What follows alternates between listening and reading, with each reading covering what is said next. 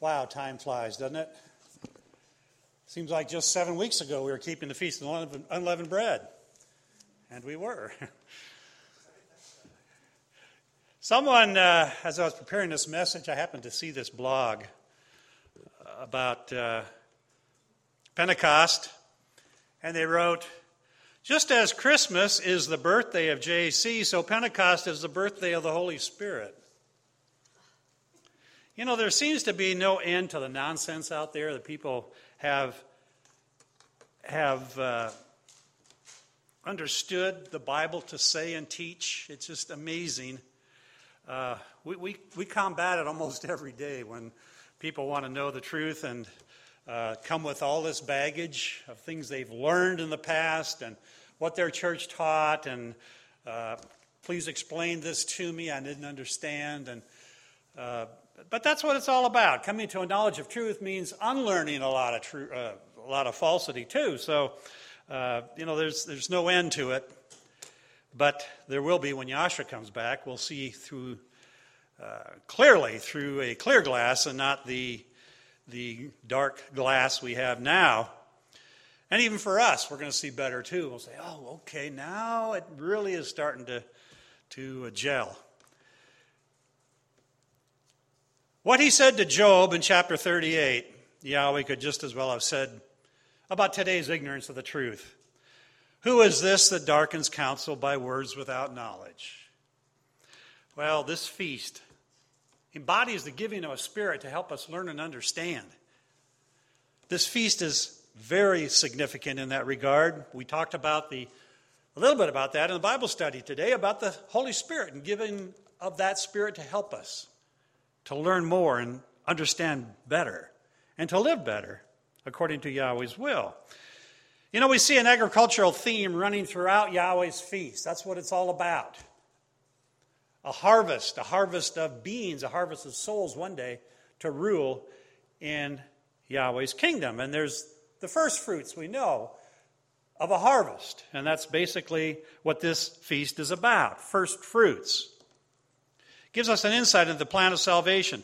If someone asks you to explain how Yahweh's salvation works, just tell them, invite them to read Leviticus 23 and Yahweh's feast days. You'll get a very good understanding if you can think larger than just planting and harvesting, but something greater as a spiritual planting, a spiritual harvesting.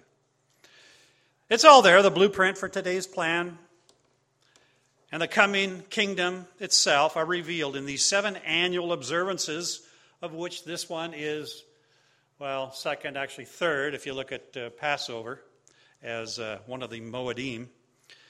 But because the churches never talk about the kingdom, they never talk about what happens after this life, so people don't know what it's all about. It's entirely consistent that they wouldn't talk about Yahweh's feast either, or tell people you need to keep the feast, or understand the feast, or learn about the feast, and then learn about salvation itself. 7 yearly observances explain and define our eternal destiny. And when people come to the truth of the feast, they have to be taught from scratch because they were never taught from the first place about them. You know, we did. We were in total darkness when it came to Yahweh's Day. We first learned. Of course, the Sabbath is pretty obvious. The Sabbath, there's groups out there keeping the Sabbath, no problem. Denominations even keeping the Sabbath. So we didn't have much trouble with that. But when it came to the feast days, what are these? We had to learn. And we had to learn that each one is defined by a specific number of days that we are obligated to keep. Yahweh defines them, puts in the parameter of a calendar. You keep these days for this feast for 7 days. You keep this day as it follows the Sabbath. And all of that. He defines it very well. And so we count this feast from a Sabbath day during the Feast of Unleavened Bread, 7 weeks. We do that for several reasons. Now the Jews go from the first high day of the Feast of Unleavened Bread, and they count it out this way. The problem is there's 2 high days. Why do they just choose the first and always come up with Sivan 6? You don't even have to count it if you're always going to come up with Sivan 6. But Yahweh says, count them. 7 Sabbaths will be complete. Now that can only apply to the weekly Sabbath. 7 complete Sabbaths, 7 complete weeks. And if you count from the first high day, you're not going to get complete weeks. You're going to have partial weeks. Kind of like that doctrine out there, the lunar Sabbath, loony Sabbath. You don't have complete weeks. You end up with a partial week, and there's the end, and we start all over again. Well, what do you do with those extra days? Oh, well, they have no idea. They just guess. Well, we just throw them out, or we just make them all Sabbaths. I mean, it's all man-made anyway. But Yahweh defines it very specifically how to count this feast. Very specifically. And we're obligated to keep these feasts the entire time he counts them out. The entire, for instance, 7 days of this feast. We keep it for 7 days. Not this feast, unleavened bread, but this feast is a day 1 after the weekly Sabbath, and we keep it as he commanded us, as a Sabbath day. So we keep all the days of the feast, not just the high days, and not just the regular days and skip the last day. There are, in the past we've had people come to the Feast of Tabernacles, for instance. They keep the 7 days of the feast. Comes the high day, they're gone. They're heading home.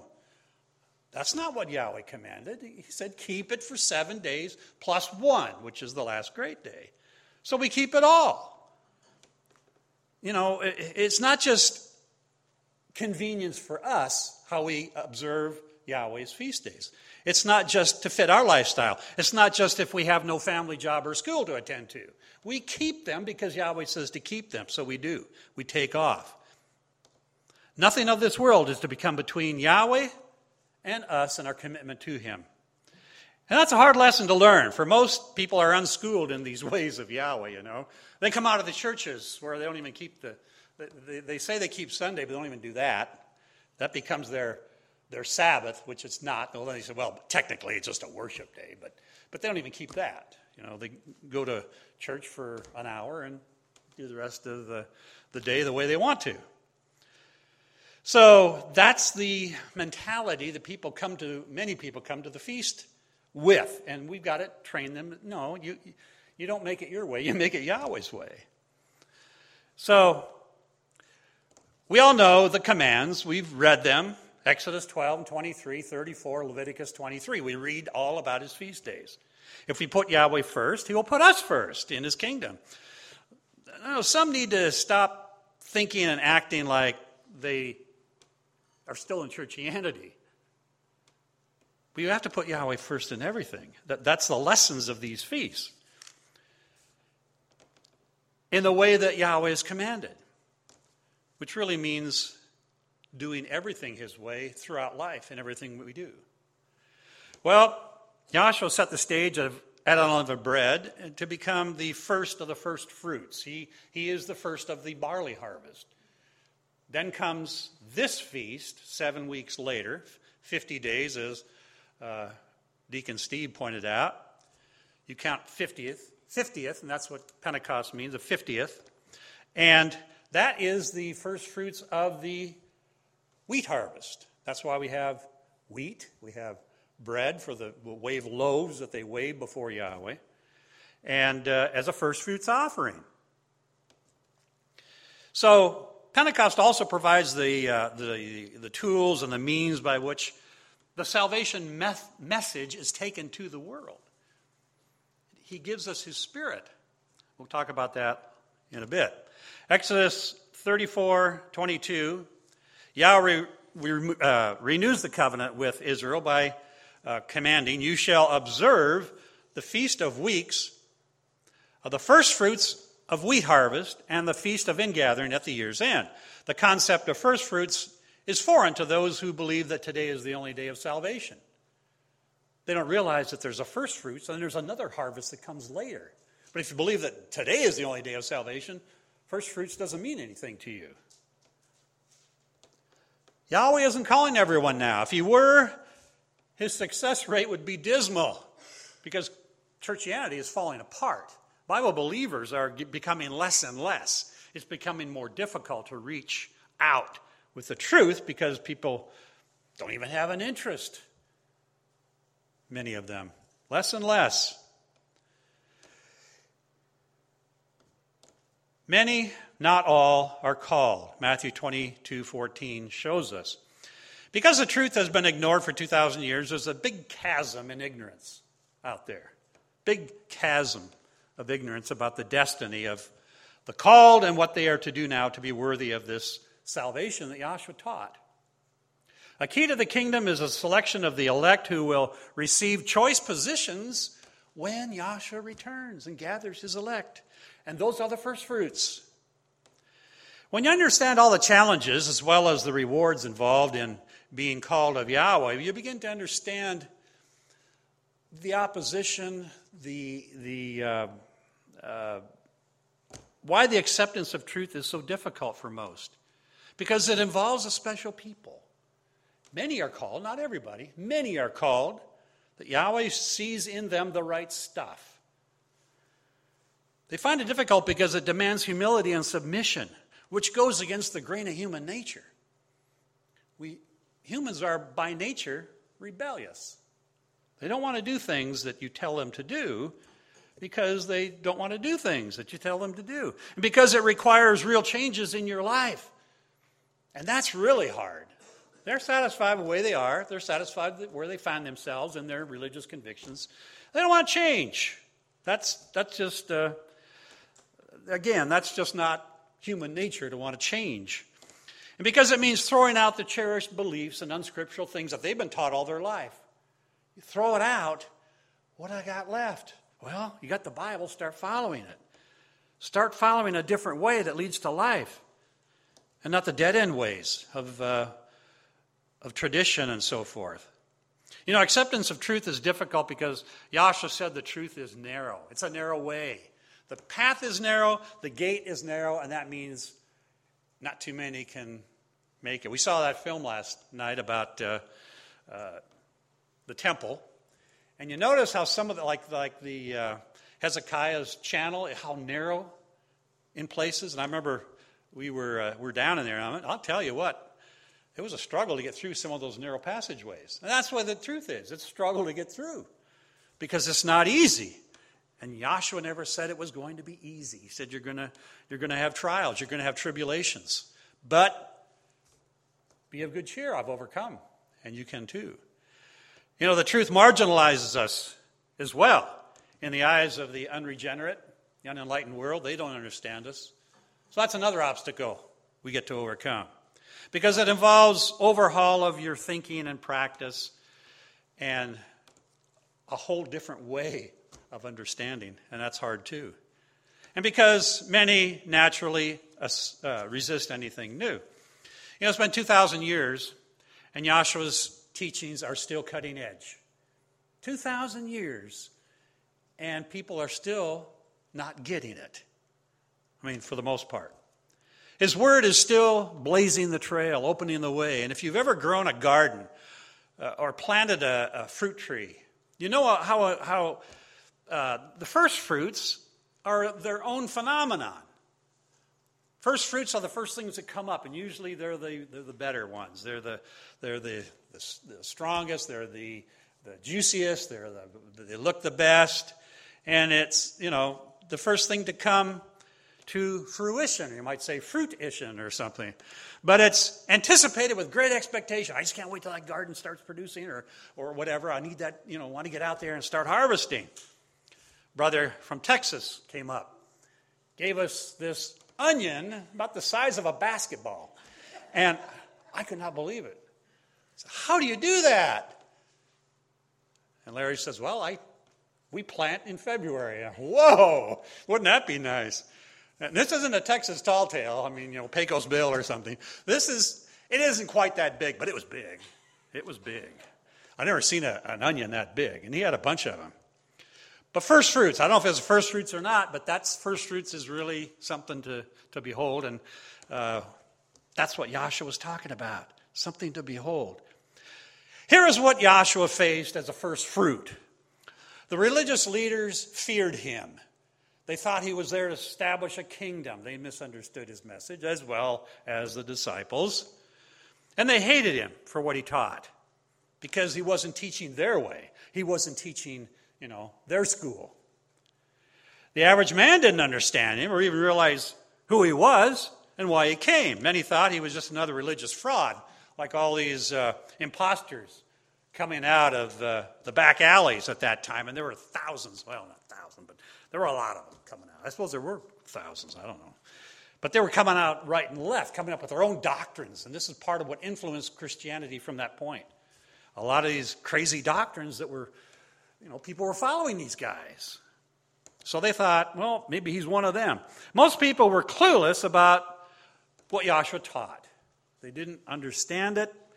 He tried to make it clear. He used parables for those that had an ear to hear, but for those that didn't, they didn't get that either.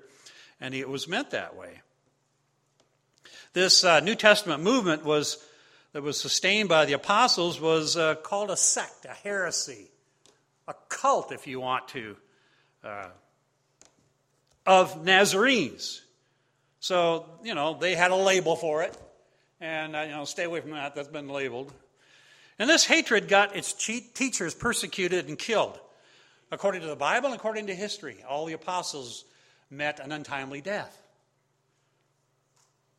So we today should be happy just to be persecuted, Someday it may go beyond that. The fake religion practiced by many evangelicals today says the truth makes you healthy and prosperous. Book, chapter, and verse, please. I've never read that. Please show me. Because I'm not finding it. I'm not finding that. I'm finding a different way. I'm finding a way that takes effort, that takes sacrifice, that takes work. That's what I'm finding in the Scriptures, not a glide down easy street. I'm not seeing that with all the blessings that come for one little simple profession. In fact, Yahshua promised the contrary. Matthew 10:22, he says, "You shall be hated of all men for my name's sake, but he that endures to the end shall be saved." So you got to hang in there. It's tough, yes, I know. And you're going to have family against it. You're going to have friends against it. But hang in there. It's worth it. It's really worth it. Matthew 5:11, "Blessed are you, and men shall revile you and persecute you, and shall say all manner of evil against you falsely for my name's sake." The Apostle Paul understood the concept of first fruits. And he writes in 1 Corinthians 15:22, "For as in Adam all die, even so in Messiah shall all be made alive." So there's a promise ahead of us for those that are faithful. "But every man in his own order." Notice that. Yahweh has an order, a calling, a special calling, but you got to get in a certain line, basically. Messiah, the first fruits, he's the wave sheaf. He's the barley wave sheaf. Afterwards, they that are Messiahs at his coming. 50 days later, the second first fruits offering is presented at this feast. So here we are. This harvest symbolizes the saints, the wheat harvest coming up. And that's what we see out there now. You go out in Kansas, you'll see them starting to harvest wheat. I remember I got my first job out in a little town in western Kansas, and I drive home every weekend, and Margie has something to do with that. But you see these combines way off in the distance. It's dark. It's night. And you see these lights coming down, kind of spooky. And over here you see two more lights and these big combines harvesting while they can before the rains. The wheat harvest. So then finally we have the general harvest in autumn at the Feast of Tabernacles, also called the ingathering, where you gather in all of the fruits of your garden, your labors. And that's what Yahweh is going to do ultimately, to gather in all those he's chosen. Leviticus 23:1-2, "And Yahweh spake unto Moses, saying, Speak unto the children of Israel, and say unto them concerning," get these next four words, tell your friends. It's in the Bible. The feasts of Yahweh. They're not feasts of the Jews. "Which you shall proclaim to be holy convocations," holy gatherings. "Even these are my feasts." I underline it in my Bible. I boldface it. I highlight it. If his feasts were owned exclusively by the Jews, then churchianity's criticism about keeping them might carry a little weight. might. But they're owned by Yahweh. You see, they're His. The one they also claim to worship, but they don't. Why don't they aim their volleys at those days that are owned by man? Christmas, Halloween, Easter, Valentine's, the useless, pointless holidays. Why don't they fire at them? Now read 23:15-16, and you shall count unto you from the morrow after the Sabbath, from the day that you brought the sheaf of the wave offering, 7 Sabbaths shall be complete. Even unto the morrow after the 7th Sabbath shall you number 50 days. And you shall offer a new meat offering unto Yahweh. And you shall proclaim on the selfsame day that it may be a holy convocation unto you. You shall do no servile work. You don't go out and do your job therein. It shall be a statute forever in all your dwellings throughout your generations. A statute forever. So there's the foundation. That's what Yahweh established. So let's pick up the New Testament account. In chapter 1 of Acts, Luke begins where his book of Luke leaves off, discussing the life of Yahshua the Messiah and his last act on earth, called the Transfiguration, where he was told the disciples he was going to be leaving them. So let's look at that. Acts 1, verse 1, in the former treatise have I made, O Theophilus, of all that Yahshua began both to do and teach, until the day in which he was taken up, after that he, through the Holy Spirit, had given commandment unto the apostles whom he had chosen, to whom also he showed himself alive after his passion, by many infallible proofs being seen of them 40 days, and speaking of the things pertaining to the kingdom of Yahweh. 40 is a number of trial, of complete overcoming, I guess you could say. And being assembled together with them, commanded them that they should not depart from Jerusalem, but wait for the promise of the Father, which saith he, you have heard of me. So he was teaching them about this feast here in Acts.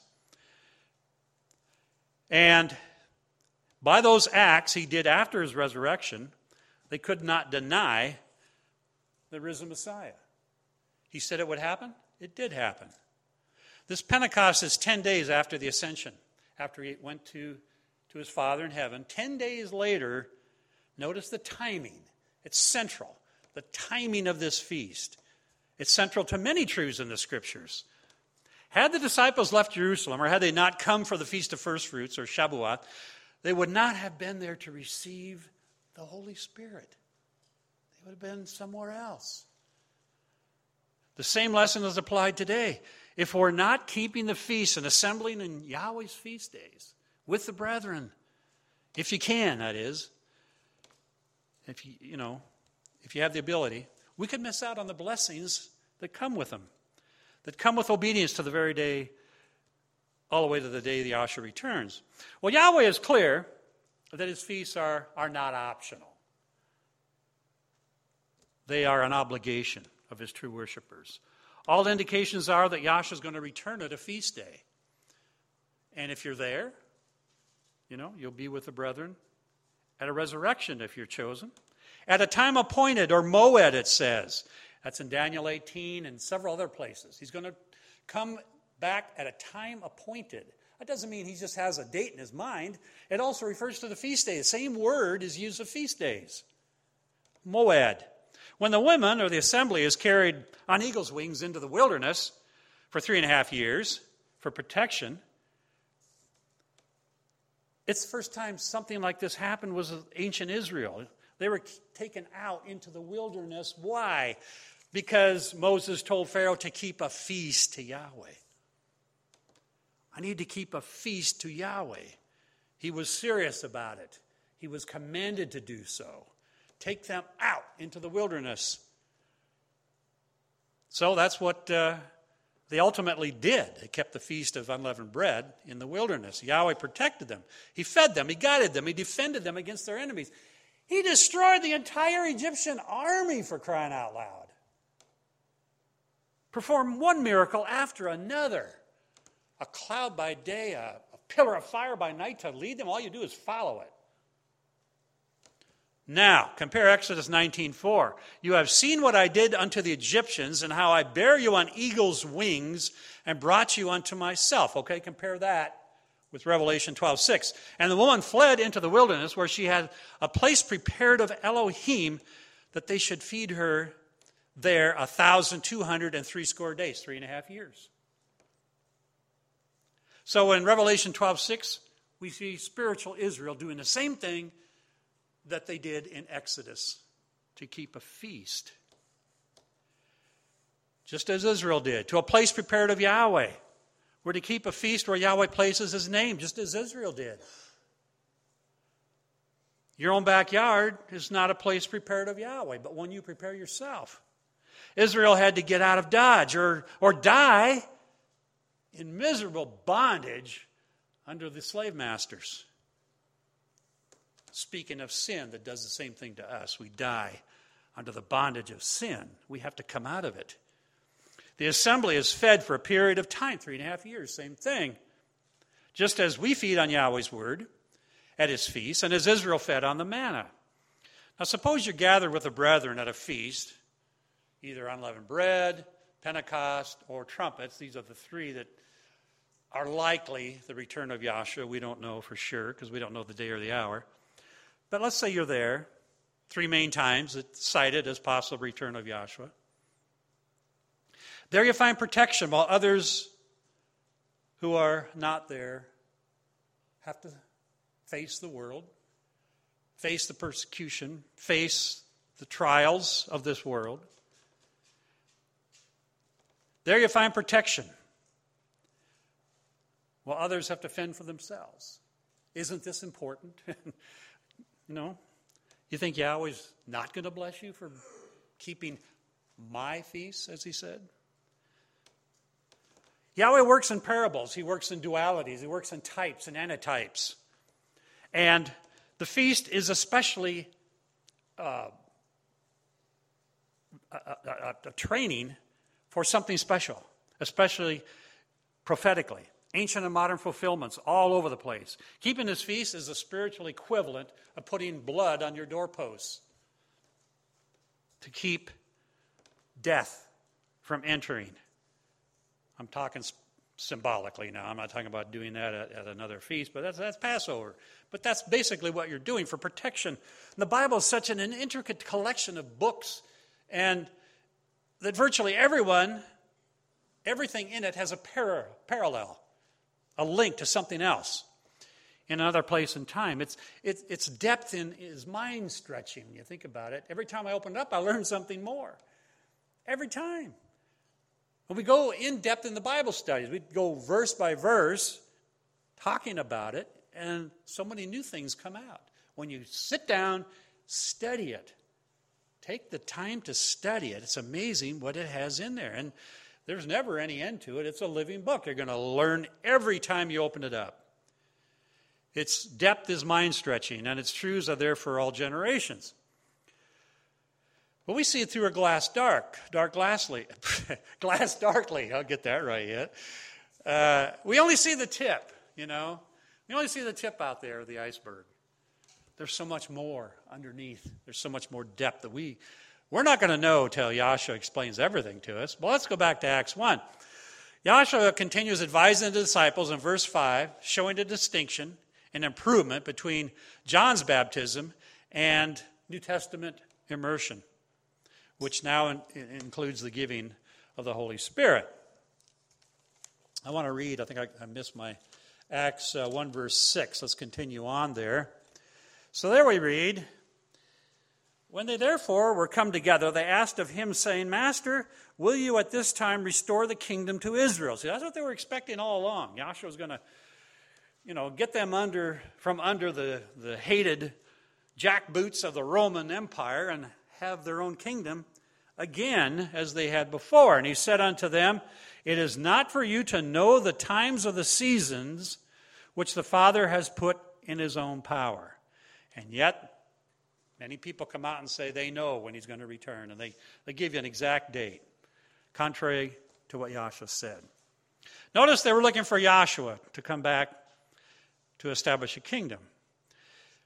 He doesn't say, fellas, you got it all wrong. Israel's been booted out of the plan, and now the church takes over the salvation promise. Perfect time to say that. Didn't say it. Verse 8, but you shall receive power after that Holy Spirit has come upon you, and you shall be witnesses unto me both in Jerusalem and in all Judea and in Samaria and unto the uttermost parts of the earth. Power, dunamis, that's where we get the word dynamite. Verse 7, the word power is authority. Notice in verse 8 what the power of dunamis is for. To be witnesses of Yahshua throughout the earth, basically. That's what it was for. Too often the idea is, well, I must get baptized to receive the Holy Spirit so I can have salvation. And that's as far as people think. But the Spirit was given for more than that. Sure, for personal, but for a wider understanding, we need to know that the Spirit is given to take the truth to the world. Take the truth to the uttermost parts of the world with power. They completely miss the other reason the Spirit was given. We have a purpose in this life. Sitting on clouds, playing harps, isn't the goal. It's not part of it. Nor is it to sit back and say, well, now I'm saved, nothing more to do. Nothing I do now matters because I'm saved. Acts 5:32. Wonder if I got that on there. Well, we kind of go kittywampus here. Let's see. There we go. It says, and we are his witnesses of these things, and so is also the Holy Spirit, whom Yahweh or Elohim has given to them that obey him. I told a minister one time, he came to dispute with us at a gathering we had, and I took him to the side and started telling him some things. I told him this one, and man, that got him riled up because I said the word obey. Oh, don't do that to a super Christian who's on fire that everything is, everything is easy and all you got to do is profess. Pentecost in Acts signals a time to get moving, get working. There's a boatload to do. We got so much to do to get the word out before Yahshua returns. Just sitting around talking about it, or just talking, is the stuff of Greek philosophers. That's all they did. Paul talks about that. They sit around just talking about some new thing, thinking they're accomplishing something. Yakety, yakety, yakety, yak. Worthless. It's been said, talk is cheap, words are plentiful, but deeds are precious. We're told to go out and do things. We're told to modify our lives and be an example of doing to other people. When all is said and done, more is said than done too often. Yahweh's kingdom is filled with action, accomplishment, building, moving, shaking. Yahshua said, I work and my Father works. Are we any different than that? The human body is created to move. Everything about it is created to move. We got to move it. And Yahweh's work is waiting for someone to take it up and move it. Get it done. Yahweh put Adam in the garden. He didn't just sit around picking fruit off trees. He said he was to dress and keep it tilled and preserve it. He commanded us 6 days of work and only 1 day of rest. Satisfaction comes after a day's work done well. And, we find that in Ecclesiastes and other places. The president said nothing is easy, but who wants nothing? And that's all you get by lounging around your lazy boy instead of using the talents you've been given to do Yahweh's will. As the president of my alma mater said at commencement, success depends on which you use. Heads you win, tails you lose.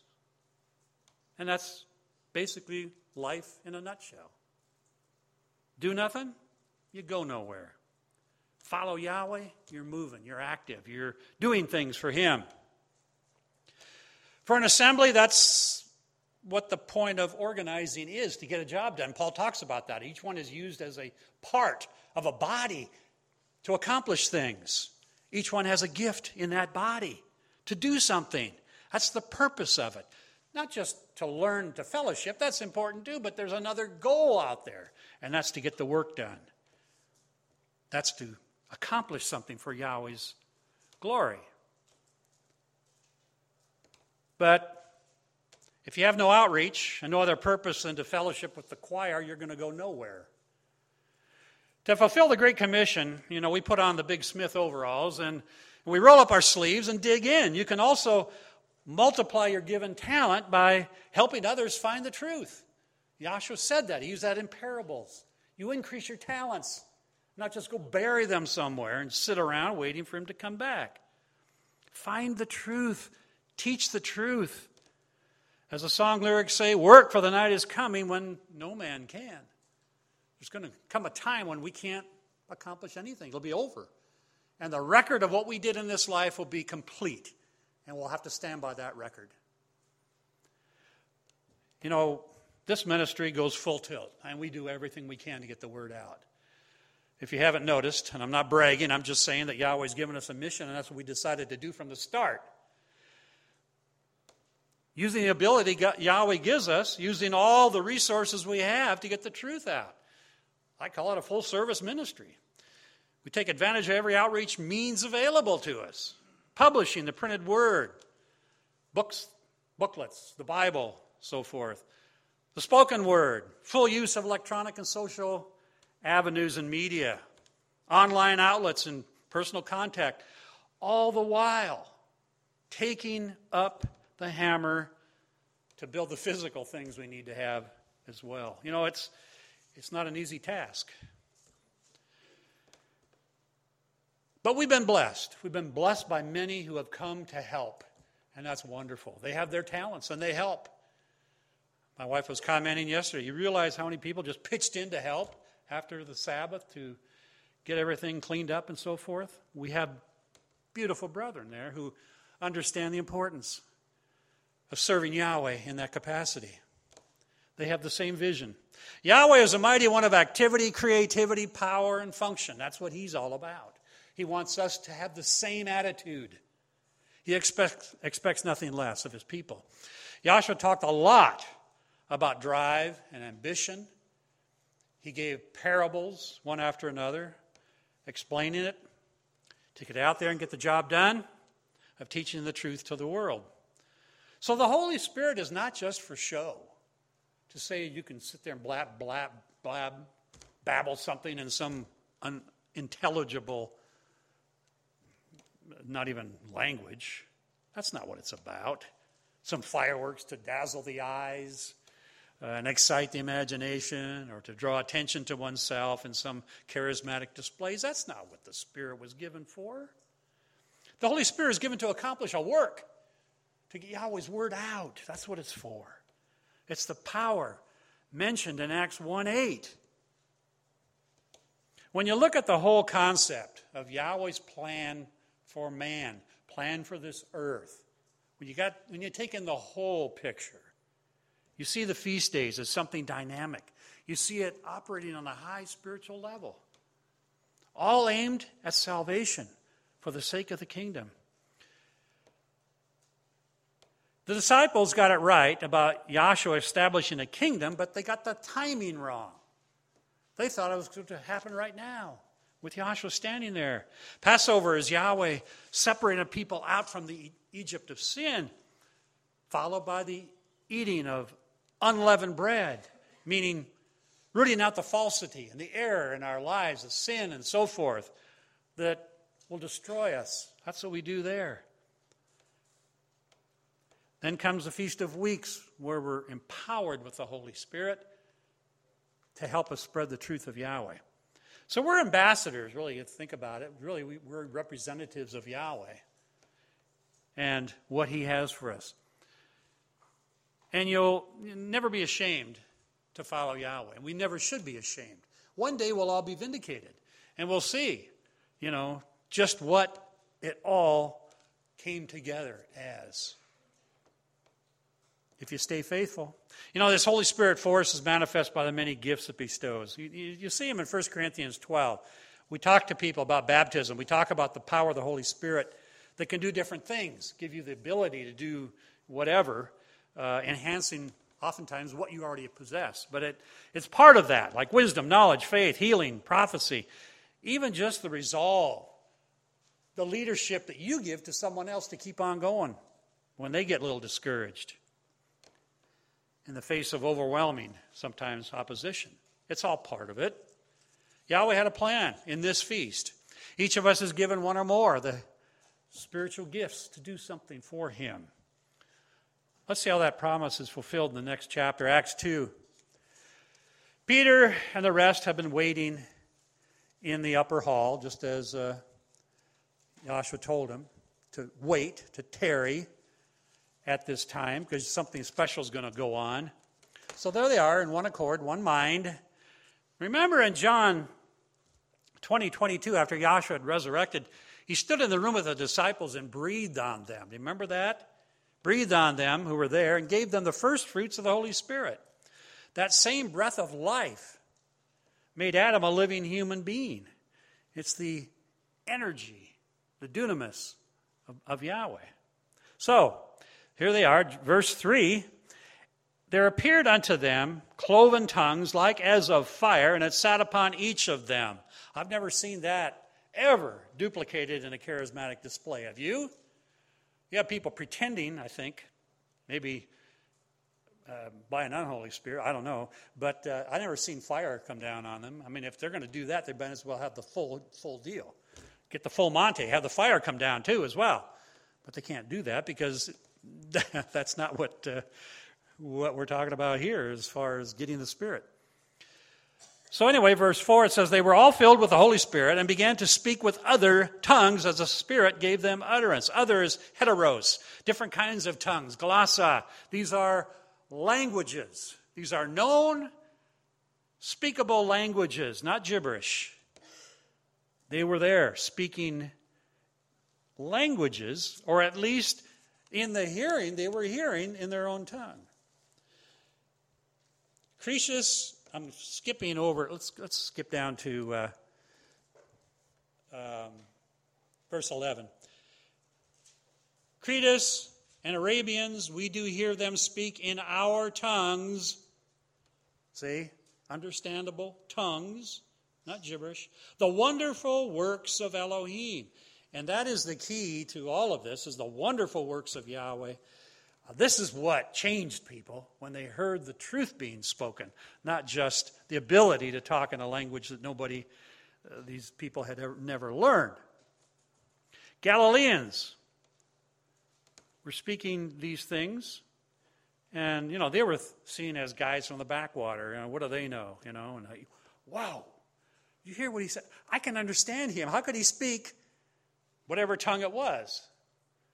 I can understand him. That's amazing. But what was more amazing is what they were saying. It said in verse 12, what means this? What does this imply? Not how they said it, but what they said. No doubt this is what the foreigners heard. The wonderful works of Yahweh, verse 11. And verse 37 to 41, you can read more, but we're going to kind of cut it a little short. The power of Peter's words, the gift that he had, the ability to communicate in spoken words, was dynamite. So much so that 3,000 people were baptized. They were convinced. They heard the truth being preached, and it convicted them. 3,000 of them. Yahweh accomplishes his ends very well when he wants to. Work is getting accomplished. People are coming to an understanding of truth. This earth is being moved. We make some people angry when they hear us teach the truth. They're being convicted, or else they wouldn't get angry. That's how I look at it. And I just say, well, you can take it or leave it. One day, you'll be forced to take it. But we put it out there. You can believe it if you want to. If you're being called, you will. So their resistance is ultimately futile. The religious world is solidly entrenched in their error that most firmly believe is the truth, and they can't see the forest through the trees. Only dynamite of the Holy Spirit is going to loosen, their understanding and to see through the false traditions. Israel was released from Egypt at Passover to be purged of what sin and what error they were in Egypt. And this was during the Feast of Unleavened Bread. At the Feast of First Fruits, they received Yahweh's law, his blueprint for the kingdom. At the Acts 2 feast, the Holy Spirit was given to take this message out to others, to share it with others. What does it mean for us? Pentecost is a time for action. The Holy Spirit given, as I said, for a reason. Let that Spirit given at our immersion bear fruit so that we can grow and tell others the truth. We have a gal from back east came to Unleavened Bread, and my wife said that she texted her, I guess, or called her anyway, on the way home. At the airport, she says, asked in prayer that Yahweh would let her be able to witness to somebody. Sure enough, she witnessed to a rabbi and somebody else the truth. Well, where were you? Well, I was out keeping, the Passover and the feast, and they want to know more. If you want to, they will come. Yahweh will send them to you.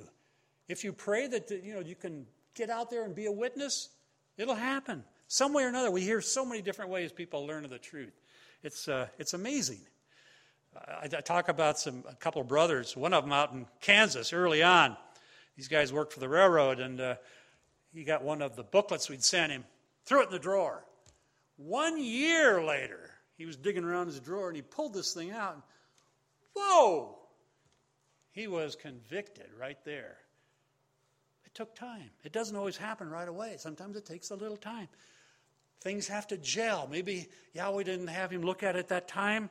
He first got it because his mind was in a different attitude and it wasn't ready. But Yahweh knows. So anyway, Pentecost is a time for action. The Holy Spirit is given for a reason. If we allow Yahweh's Spirit to work within us, Yahweh will grant us that wish, that desire. Bear fruit. When they left the feast, they worked. All you saw was knees and elbows. I mean, it was a whole different atmosphere after Pentecost in Acts. Pentecost is the one biblical feast that churchianity respects, amazingly. There are at least two reasons for that. The Holy Spirit, which was sent by Yahweh on this day to those desiring following the truth. And the other reason is that churchianity teaches that on this day the church was born, which isn't true because Paul talked about the assembly in the wilderness in Corinthians. But this is what they think, that the assembly there was, and the Spirit was given to other people too in the Old Testament. And, the apostles had the Spirit breathed on them already. But this was manifest in a greater way, a real outpouring. So, they've got a few things messed up there. But they acknowledge this day, and I wonder, why don't you keep and observe the other days? That's all part. Pentecost, Feast of Weeks, is part of what we find in Leviticus 23. It's in the list. Why don't you go through the rest of the list? To throw out or change the other feast days is to deny Yahweh. The other feasts are just as significant. They just are as important as the other, one that they do recognize. They're just as powerful. Does Yahweh allow us to decide which feast days we choose and which ones we ignore? All of Yahweh's holy days are presented as a package with the admonition that these feasts are of Yahweh, not feasts of Jews or someone else. To argue that these special days are Mosaic law and therefore are done away is to ignore the many statements of Scripture telling us that these belong to Yahweh and these are commanded of Yahweh. In the Old Testament, kept in the New Testament. Yahshua kept these feasts. So did the apostles and disciples. They kept these feasts. But it doesn't register to most today that this is what they were doing. The great disconnect today is the fact they're missing the vital link found in Yahweh's covenant.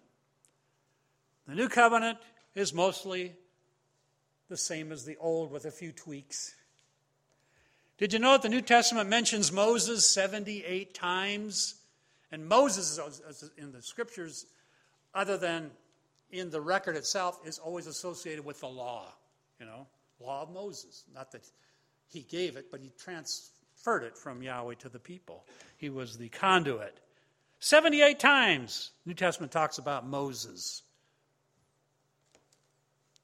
Just another proof the Old Testament was an essential part of the New Testament. I'd like someday to lay this out in a chart and show all different links, Old Testament, New Testament, Old Testament. We do that in the RSB, but I mean something even beyond that to show just how important the Old Testament is in today's worship. Because that's all the Bible they had. That's another link.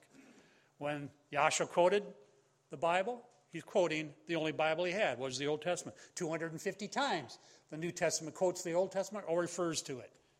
Now, if that doesn't say something, that's a lot of times. How could that be, a replacement for the Old Testament? John wrote, "Behold, I write no new commandment unto you, but an old commandment, which you had from the beginning. The old commandment is the word that you had heard from the beginning." 1 John 2:7. The only word they had at that time was the Old Testament. Verse 24 continues, "Let that therefore abide in you, which you have heard from the beginning. If that which you had heard from the beginning shall remain in you, you shall also continue in the Son and in the Father." Continue, meno, remain, stay in a given place, state, a relation. Not change up time, throw out the old, in with the new. You continue on. Yahshua kept every one of the feast days. He said he had kept his Father's commandments. We're to do the same. There's no way. He could not have been sinless by ignoring anything in Yahweh's law. We're to follow him. John 15:10. He did so perfectly, without fail. 1 Peter 2:21-22. Without fail. He didn't perform a single act, teach a single truth that we're not to do today. He said, "I did not come to do my own will, but the Father. As the Father taught me, so I do." He didn't say anything that the Father didn't already tell him to do. The Father is the one he taught. So teach basically that Yahshua disposed of the Old Testament, started over with the New Testament, is to say he botched it. Yahweh botched it. He made a huge mistake with the Old Testament. And when the New Testament quotes or references the Old Testament 250 times, well, that was just an oversight. They must have grabbed the wrong manuscript, I guess, or something. I don't know. It didn't really mean to teach hundreds of times that these things had not been abolished. A second witness command for the Feast of Weeks is in Deuteronomy 16:9-11 it is. I think this is it, and I had a hard time getting that all on there. 7 weeks shall you number unto you. Begin to number the 7 weeks from such time as you begin to put the sickle to the corn. Corn, of course, is modern rendition. That's not what it's the wheat. And you shall keep the feast 7 days. Let's see, keep the feast. Where am I here? You shall. I'll get it right. Yeah. Doggone it. You shall keep the Feast of Weeks unto Yahweh Elohim with a tribute of a freewill offering of your hand, which you shall give unto Yahweh your Elohim, which we did. We don't take off weekly offerings like the churches do, but we do take those offerings that are commanded. Now, you can give every week if you want to, and that's good. Yahshua said that's good. The widow's mite, she came to the temple and gave her. That's fine, but we don't force it on somebody. It has to be in their heart. But when it comes to Yahweh's feast days, he commands us to give, so that's what we do.